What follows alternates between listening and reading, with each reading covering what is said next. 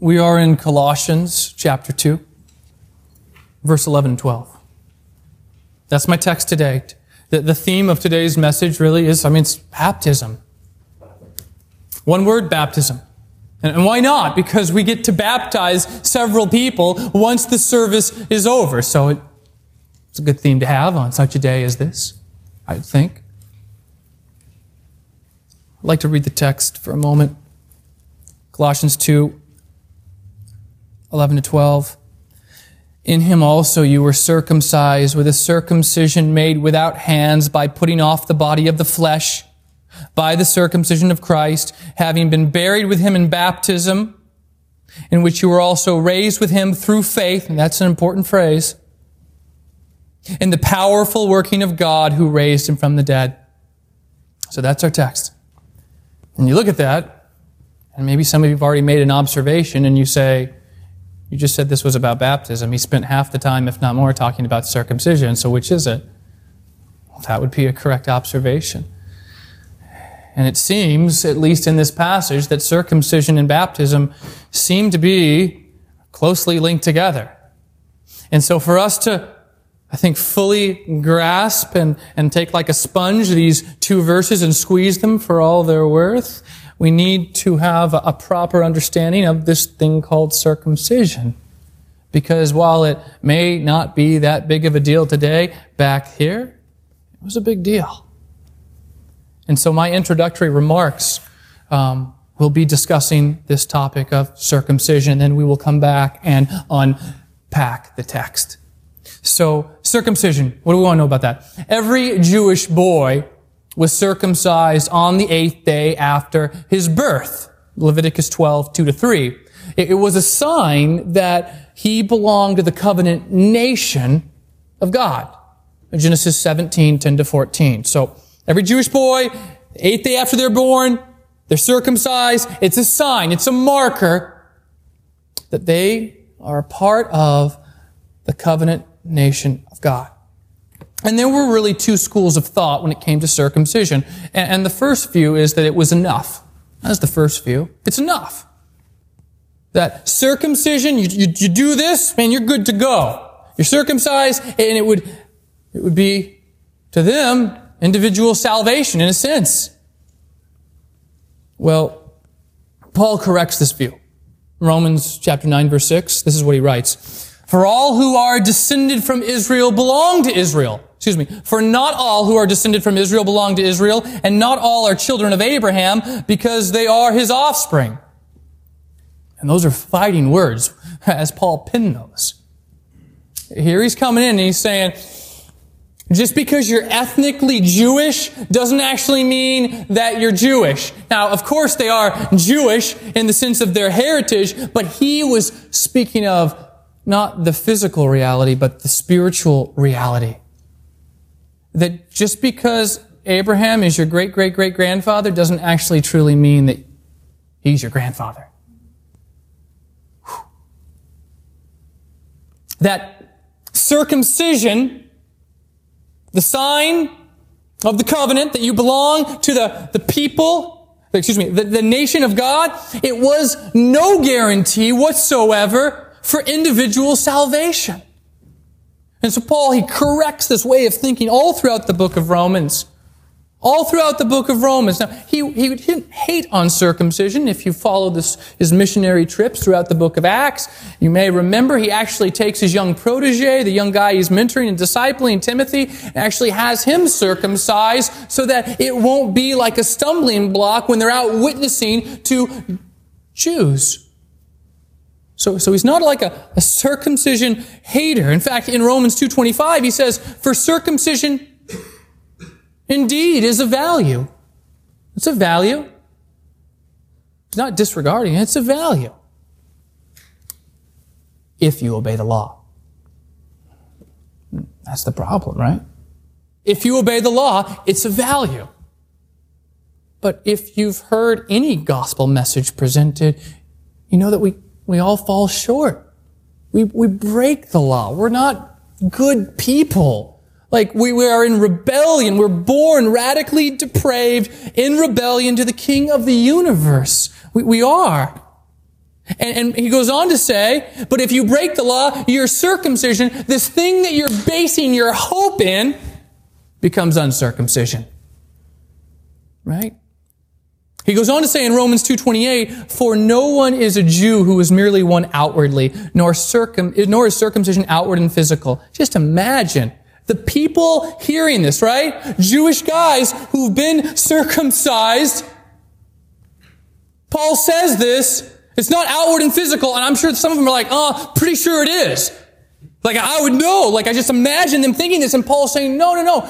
I'm not speaking, like, in the physical sense. He's speaking of spiritual realities that go much more beyond just checking this box. So many of them, this view is, you do this, you're good to go. You do this, you're good to go. And that's not a whole lot different from a lot of people today. Now, maybe we wouldn't call it circumcision, but we'd say, oh, you've been baptized? Oh, you've been sprinkled? Oh, you're good to go. You're a good person? Oh, you're good to go. You got that Awana badge? Yeah, I see that. You're good to go. Your parents are Baptist? No, Southern Baptist. Even better. You're good to go. Right? You're Methodist? No, we're United Methodist. You're Presbyterian? No, we're Pentecostal holiness. You're good to go. Right? So that's the first view. It's enough. And that's the view that many people have today. Like, it's enough. Like I'm a Christian. Of course I'm a Christian. After all, we were in the South, so I did that. I prayed that prayer. I asked Jesus to come into my heart. I rededicated my life every time the altar was open. It's enough. So here's this first view, right? Those are all of our views. People say, oh, that's enough. So this was their deal, right? In that time and day, it's circumcision. Boom, that's enough. You're good to go. And Paul vehemently corrects this and says, no, it's not enough. So the second view that Paul is showcasing for us is he recognizes that circumcision rather is not enough, but rather it is this outward demonstration that man is born sinful, that man is born radically depraved and God-hating, and just as circumcision is removing a part of the man's body and pulling it away, that in circumcision it is the showing for us the need for us to be cleansed, as Ezekiel would say, for our heart of stone to be replaced with a heart of flesh. There are spiritual realities that Paul is speaking of. And it's nothing new. You go to Deuteronomy chapter 10, 16. Moses, he's not happy, and he tells the people, you guys you're stiff-necked people, you're in rebellion to God. May your hearts be circumcised before Him. So this isn't anything, it's not a new concept. Moses spoke of circumcision in regards to the spiritual reality long time before Paul ever showed up. But to drive this point home, he tells the story about Father Abraham. Yes, the one who had many sons. In Romans 4:11, he says this. He, speaking of Abraham, he received the sign of circumcision as a seal of the righteousness that he had by faith. That's important. Don't miss that. While he was still uncircumcised. The purpose was to make him the father of all who believe without being circumcised, so that righteousness would be counted to them as well. You see that? You missed that? Don't miss it. He says, Abraham received the sign of the seal of circumcision. Okay, this is back Genesis 15:6. He receives the sign and the seal of circumcision by faith. And then later on, he's circumcised. You're like, okay. He receives the sign, the seal, by faith, and then he's why would he be circumcised later on if he had already received the sign and seal of circumcision by faith? And why later on would he then outwardly, physically be circumcised? Did I miss something? You didn't miss anything. That's the point that Paul is making, that to show that Abraham's circumcision was an outward sign of a heart already made righteous by faith. That's the point that Paul wants his audience to see. These people are, it's enough. That you're like, you done this, you're good to go, right? You prayed the prayer, you're good to go. Circumcision, it's enough. And he's like, no. Abraham received the sign of the seal of circumcision by faith. Later on, he was actually circumcised. His circumcision is this outward sign of a heart already made righteous by faith. And then you hear that and it's like, that sounds really similar to this thing that we do. What is it called? Starts with a B, ends with an baptism. Right? This outward public declaration of a miracle that's taken place in our lives. So that sounds really, really similar to that. Well, it should.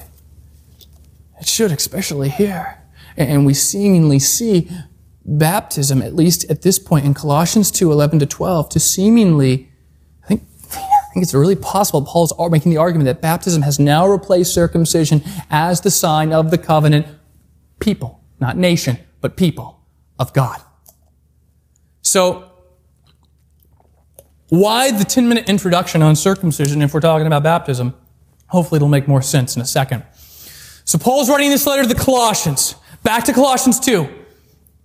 And they have false teachers who have infiltrated the church. And the false teachers are saying, you guys need to observe these days. You need to eat these foods. You need to not eat these foods. You need to worship angels. I don't know what's up with that, where they got that from. You need to also be circumcised. So they're advocating they do all these external things like do this. And some of you're like, yep, that was me. That was growing up for me. I grew up in this more legalistic, like way over here, this legalistic setting where it was like, you got to do this. You can't do that. You can't do that. And you're like, yeah, the Church of Colossae, I get that. Yeah, that's what it's like, man. No wonder Paul's writing this letter to correct them. But you know what's interesting? You also can have the exact polar opposite. We don't want to be legalist, so we come all the way over here, right? And it's just anything goes, right? Well, believe whatever you want, as long as it makes you feel good. Whatever you want. I remember talking to a guy. He said, Joe, I'm thinking about going to this church. I said, well, tell me a little bit about it. He's like, tell me a little bit about it. Sounding good. So I said, well, what are their statement of beliefs? He said, oh, they don't have any statement of beliefs. You guys heard the story before. I said, why don't they have any statement of beliefs? He said, well, they don't want to be divisive.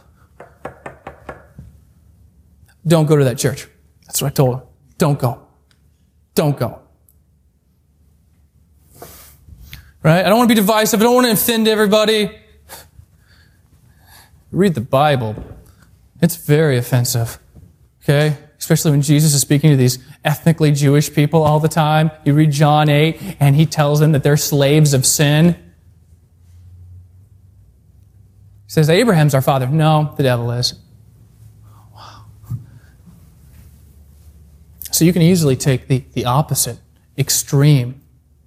The just, whatever. We do it all the time. And in fact, I'd say, if anything, this is probably the proclivity, right? Some of you here the very first time today, you know nothing about Lynchburg City Church. I could be a heretic for all you know. Now some of you, you've done your due diligence. Maybe you've looked at the website, you've read the statement of beliefs. You're like, man, that seems pretty solid. That seems pretty legit. But I imagine that's not what you normally do, right? You should. You should. Acts 17, Paul goes, he visits the church in Berea. Luke, in writing and commenting on this story, he says, the Bereans, they were more noble than all the others because they examined daily the Word of God to see what Paul was saying, to see whether it checked out or not. Don't assume that this is like a Christian church or anything. Because I've got a good relationship with my pastor, my youth pastor, my Bible teacher, whatever. Be like the Bereans. You can easily take the polar opposite. But the polar opposite's not the issue today. It's just one application of an illustration. The issue here are these legalists. You gotta do this, you gotta do this, you gotta do this. And so we tie it back to circumcision. They're telling people, you gotta be circumcised. That's what you gotta do. And so Paul comes in here, Colossians 2, verse 11, he says, in him also you were circumcised. That's interesting. I picture it like this. Paul comes up. What's going on? Those people over there, Paul, they're not circumcised. Hang on a second. Hey guys, so we got a problem here? You're saying we're not circumcised. We need to be circumcised. Okay. Do you love Jesus? Oh, we love Jesus. Is Jesus Christ Lord and Savior of your life? He is. Is He your greatest treasure? Is He your deepest delight? He is. We love Him. He's changed us. Have you received the Holy Spirit when you believe? We have. Okay, hang on. You guys saying they need to be circumcised? Yeah? Okay, here's the thing. They've already been circumcised. Wait, what? Yeah, they've already been circumcised. Back to Colossians 2:11. In Him also you were circumcised with a circumcision made without hands. How do you do that?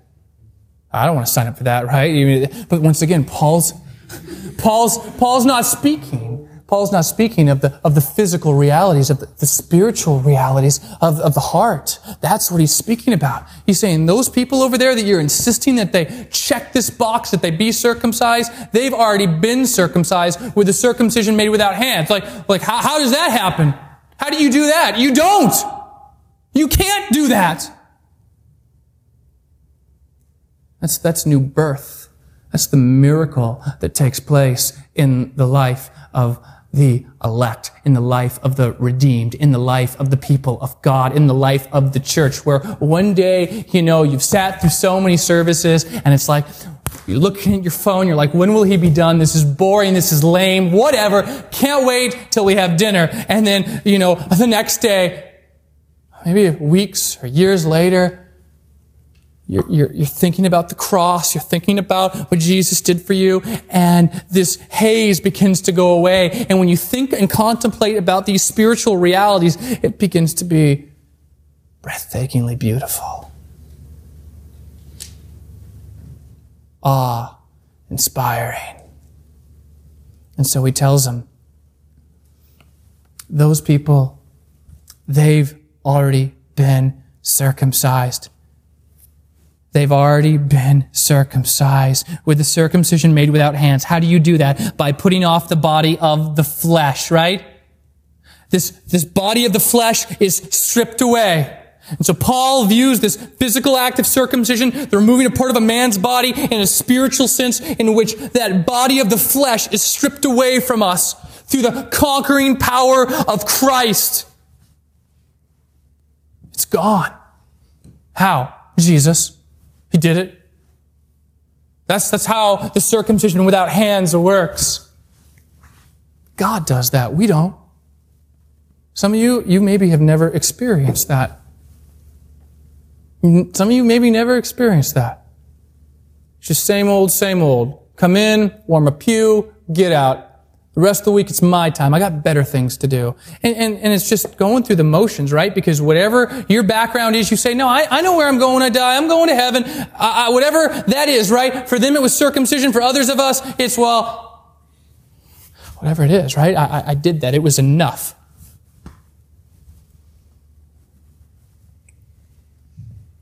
How? By putting off the body of the flesh. How? By the circumcision of Christ. The circumcision of Christ is through the conquering power over sin that takes place when someone comes to know Jesus Christ as both Lord and Savior of their life. When a miracle happens. They need to be circumcised. They're already circumcised. So he introduces this new spiritual reality, this picture given to the people of God, that this picture, this illustration, how they've already been circumcised, how Christ has cut us free from the old body that's dominated by only sinning. It sounds kind of like 2 Corinthians 5:17. Therefore, if anyone is in Christ, he is a new creation. The old has passed away, the new has come. How does that happen? When the circumcision without hands comes? They need to be circumcised. They're already circumcised. A miracle's already taken place in their lives. And then he segues this. This is where you're like, why do we spend so much time talking about circumcision? Because without missing a beat, he segues to verse 12 and he says, having been buried with him in baptism.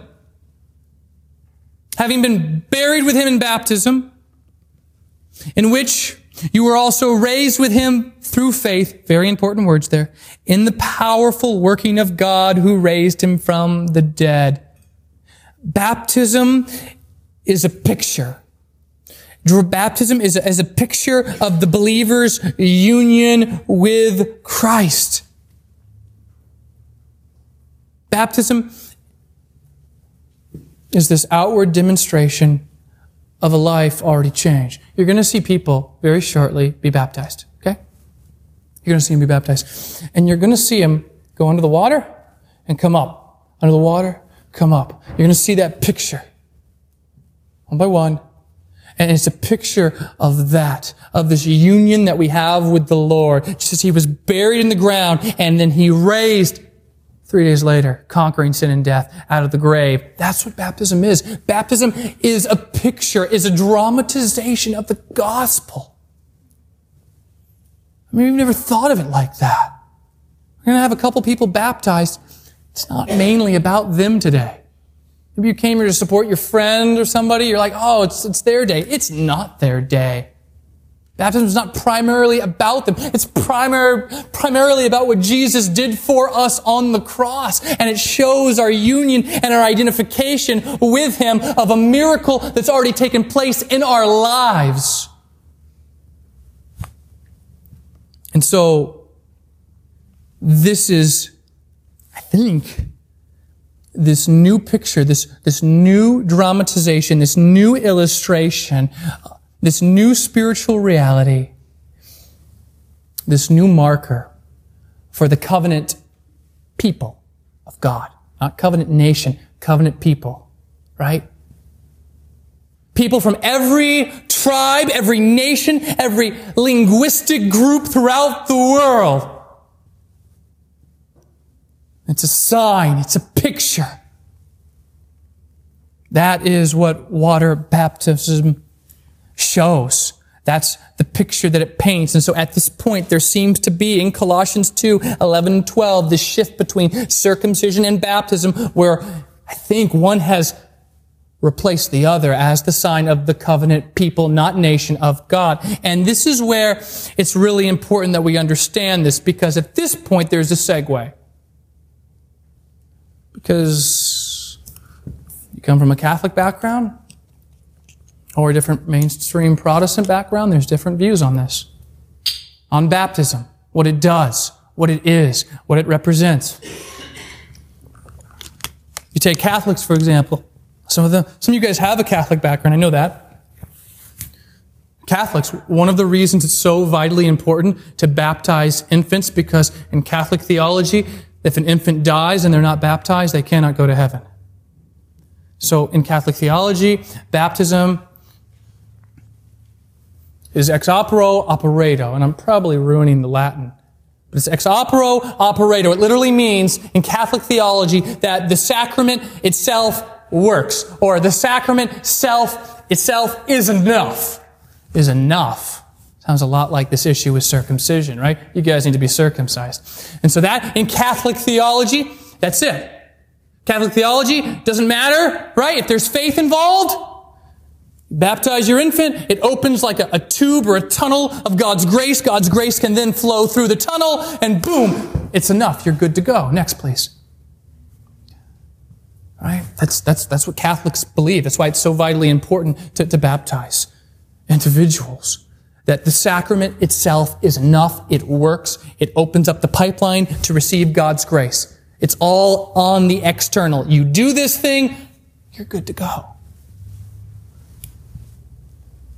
A lot of other Protestant denominations have different views on this. But the key part is this phrase right here in verse 12. Having been buried with him in baptism, in which you were also raised with him. You see that word? In which you were also raised with him through what? Okay, 3 of you guys can see that. Through what? Amen. Yeah, you see it. Okay. Don't miss that. Don't miss that. John Piper, he was doing his PhD years ago over in Munich, Germany. You can't imagine doing PhD program, less of all in another country where that's not your primary language. And he's in a country, in Munich, in Germany, where it's dominated by infant baptizers. And his professor calls on him, and in his best German, he says, give a defense to your position. Because he knows that Piper doesn't believe in infant baptism. And so, in his best German, he looks at his professor and he says, Colossians 2:12. Colossians 2:12.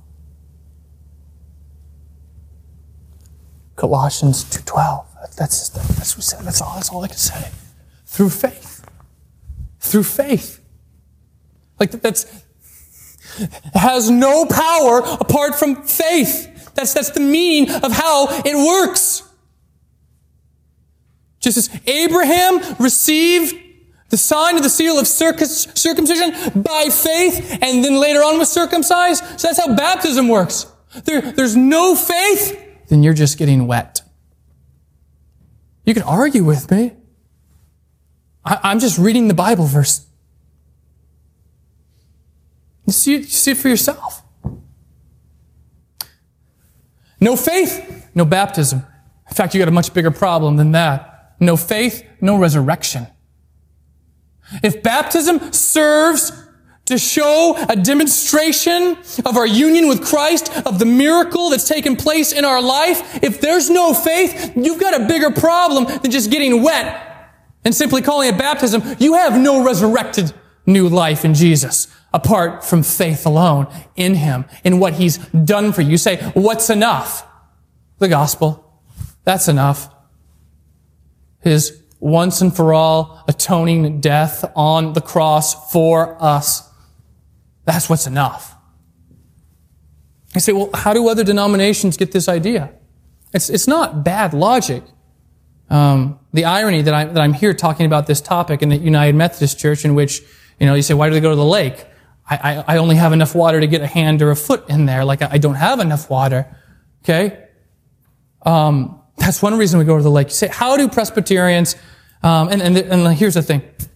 You come from a United Methodist background, you come from Presbyterian, whatever your background is, like, there are obviously people in those denominations who love the Lord, and I don't want to downplay that at all or come off disrespectful. That's not my intent. But my intent is for you to see biblically, why is it that these people do what they do, and why is it that these people do what they do? I want you to be educated, okay? I don't want you just to come and hear some funny story that you forget like 5 minutes later. I want you to understand and know theology in the Bible. So the thinking is this, okay? It makes perfectly logical sense in my mind. So the thinking is, if circumcision was the sign of the covenant given to baby boys, okay? And if baptism has, maybe according to Colossians 2:12, now replaced circumcision as the sign of the covenant people of God, then why not apply it not just to baby boys, but also baby girls? That's the logic. It's not a bad logical argument. But that's the core of it. So what do you say? I say Colossians 2:12.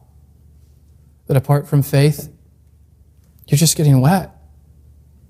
Apart from faith, you're just getting wet. Not only that, but apart from faith, there is no resurrected life, and the symbolism of baptism falls apart. And I know if you grew up in the church, I don't know, maybe baptism comes off as just kind of boring to you.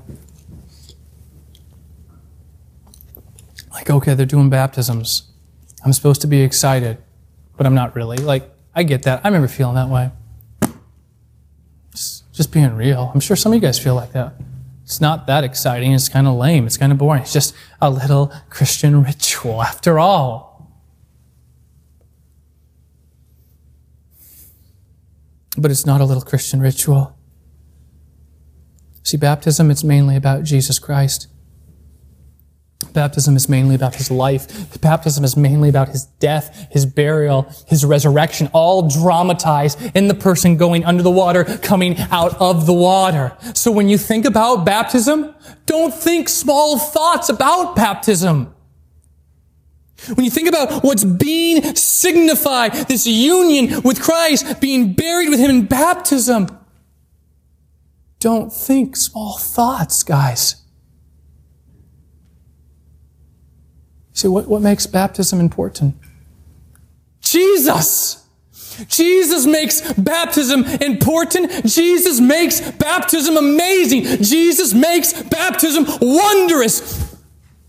Without faith in Jesus, baptism has no meaning.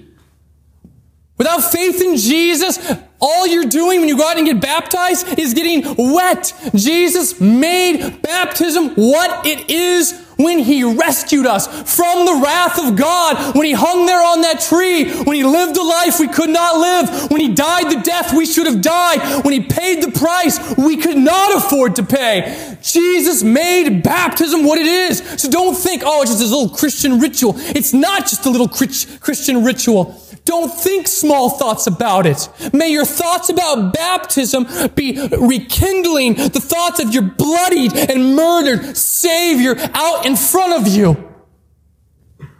When you understand and when you grasp what baptism signifies,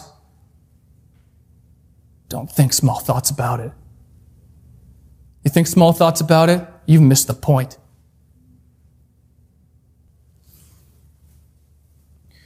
Baptism is a dramatization of what Jesus Christ did for us, and what your bloodied and murdered Savior did for you. Or have you not heard that it was said, but God shows His love for us, and that while we were still sinners, while we were still in rebellion against the King, Christ died for us. See baptism as the glorious, amazing thing that it is. God, we love You. We love You because You first loved us. I thank You for the miracle of new birth. I thank You for what You did for us on that tree. I pray, God, for those of us who maybe have been drifting through this American Disneyland version of Christianity for just way too long, and we think, well, it's enough. Like, I know I'm going to heaven because I've done this and this and this, and it's really just all this head knowledge and not an ounce deeper than that. I pray especially for those people in here right now who are listening online, who, wherever they may be, if they're hearing my voice, that You would perhaps grant them a heart of repentance leading to a knowledge of the truth. I pray right now that You would stir in people's hearts in this room to see You as who You are. Breathtakingly amazing. God, may we be wowed by You. Don't let us think small thoughts about baptism. Don't let us think small thoughts about who You are and what You've done. You are great, as the psalmist says, and do wondrous things. You alone are God. Thank You, Jesus. Amen.